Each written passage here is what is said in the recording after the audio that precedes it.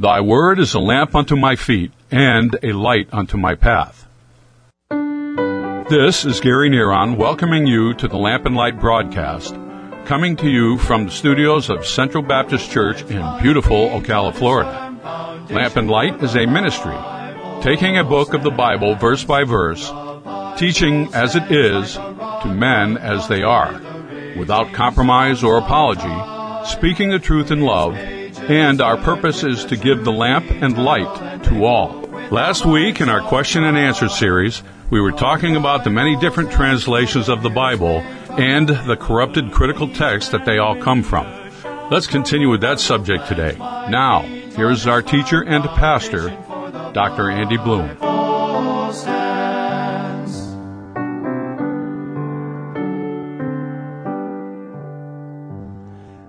It's interesting that each time they come out with a new translation, they claim to have accomplished a superior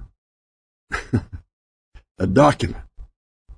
They say that we have done this. It's best. Truth is, their text they call the critical text is in much need of corrections. You know that they have their text, different texts they have kept and held on to, have over 1,000 disagreements within the text. In other words, they really go against other parts of the text. It disagrees with itself. It contradicts itself. And so, because of whatever some academic person has said, obviously, they got it from somewhere else besides those preserved texts as the Textus Receptus and the Masoretic text. And so we find out that when this was discovered, that there were mistakes. The mistakes that were added are rabbinical writing mistakes or other mistakes, and others that tried to change things and make their notes. Try to change the scriptures so it wouldn't go against what they believe. Now, my friend, it's unfortunate that it's that way, but to be quite honest with you, to be true to the Word, they have tried to change it. It's not preserved. Why do they come out with a new critical text about every 4 to 5 years? Why? I mean, if they said they got it and they got it right, then they go back and say, oh, we found another mistake. So how can you trust your science when they keep on changing about every 4 or 5 years? Yes, many Calvinists reject Augustine's revered Mary deity doctrine in their own mind. But we read that Augustine's prayer to Mary. He says, O blessed Virgin Mary, who can worthily repay thee thy just dues of praise and thanksgiving? Thou who by the wondrous ascent of thy will did rescue a fallen world, that songs of praise that our weak human nature recites to thy honor, since it is by thy intervention alone that has founded the way to restoration. Accept, then, such poor thanks as we have to offer, though they are unequal to thy merits, and receiving our vows obtain by prayers for the remission of our offenses. Carry thou our prayers within the sanctuary of thy heavenly audience, and bring forth from it the antidote for our reconciliation. May the sins we bring before thee, before the Almighty God, through thee, become pardonable. Through thee, be granted our offering. Grant fear, for thou art the soul of sinners. Through thee, the hope for the remission of sins.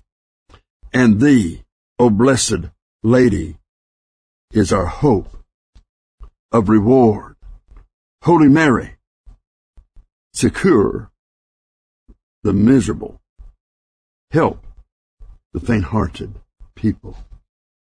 Plead for our clergy. Intercede for all women counselors consecrated to God. I pray all who keep thy holy recommendations feel now thy help and protection, and thou ever ready assistance when we pray.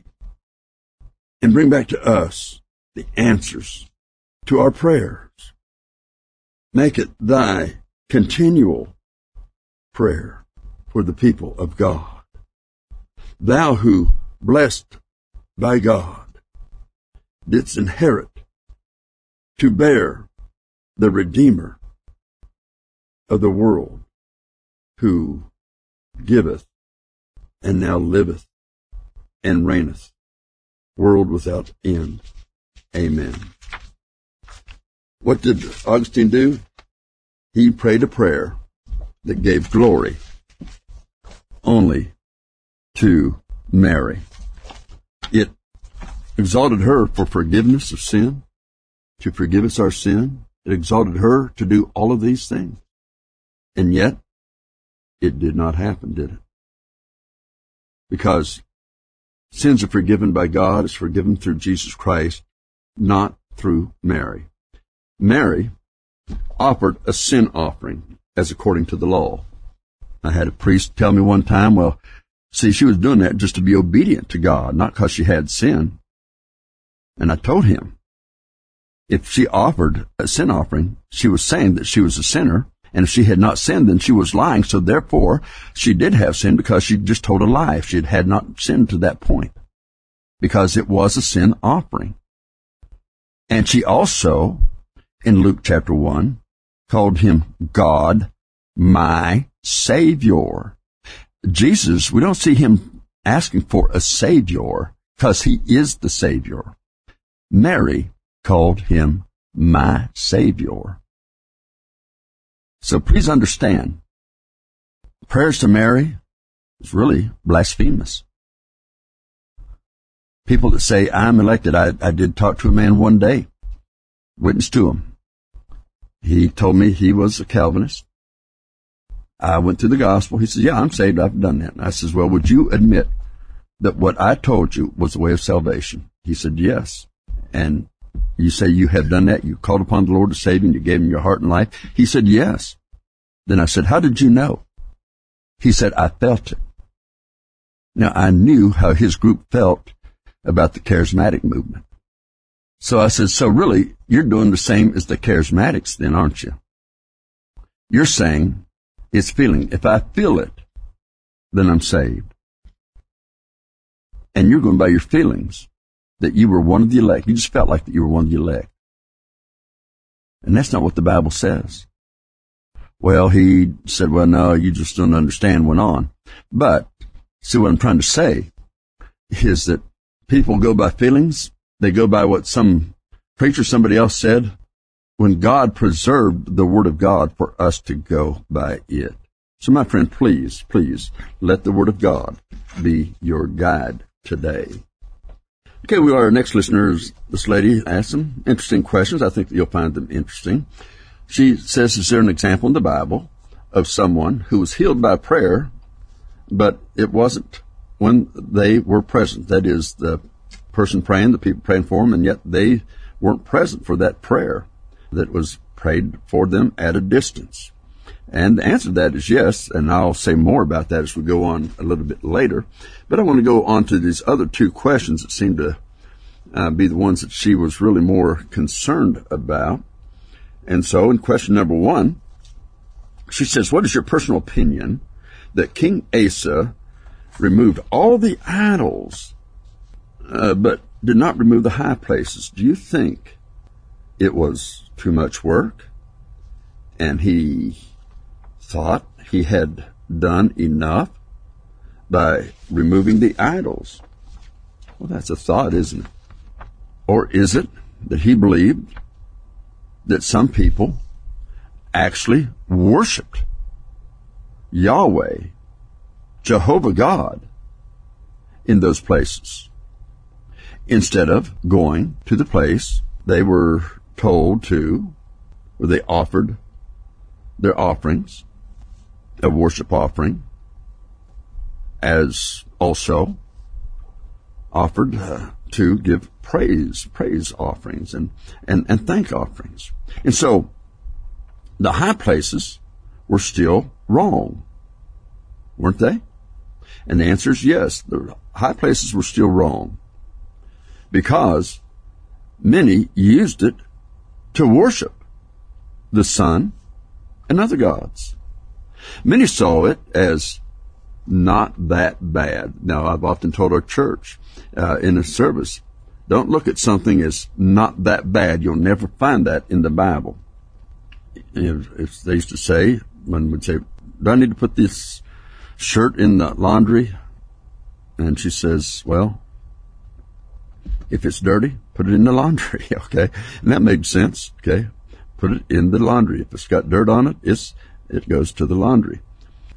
The sun and other gods were worshipped in those places privately, but they were still worshiping that way, and that's why they kept those places up there. Ecumenical services, contemporary services, or to some other unequal yoke that people go today, or they watch their contemporary and they listen to their contemporary music. As many of the young and middle-aged preachers get caught up in the cultural things and a cultural mindset, and that's what was happening in that day. This is not a new thing today, because the cultural mindset, the culture changed a lot of the way they worship. That's why Israel would end up in captivity, because they went in the culture with their worship. This is your radio pastor, Pastor Andy Bloom, saying, may the Word of God be a lamp unto your feet and a light unto your pathway today. We want to thank you for listening to the Lamp and Light broadcast. If you would like a CD copy of today's message by Dr. Bloom, send us your name, mailing address, and include the radio station by which you are listening and the date of the broadcast. We would appreciate a gift of $5 to Lamp and Light Broadcast, 1714 Southeast 36th Avenue, Ocala, Florida 34471. You may also visit us on the website and freely download the sermons by clicking on the sermon library. That website is www.centralbaptistocala.org. Again, the address for the Lamp and Light broadcast is 1714 Southeast 36th Avenue, Ocala, Florida 34471. And again, our website is www.centralbaptistocala.org. This is your announcer, Gary Neron, saying, may God's peace be with all that are in Christ Jesus. Stand so the hills may tumble, it will firmly stand when the earth shall crumble. I will plant my feet on its firm foundation, for the Bible stands. I will plant my feet on its firm foundation, for the Bible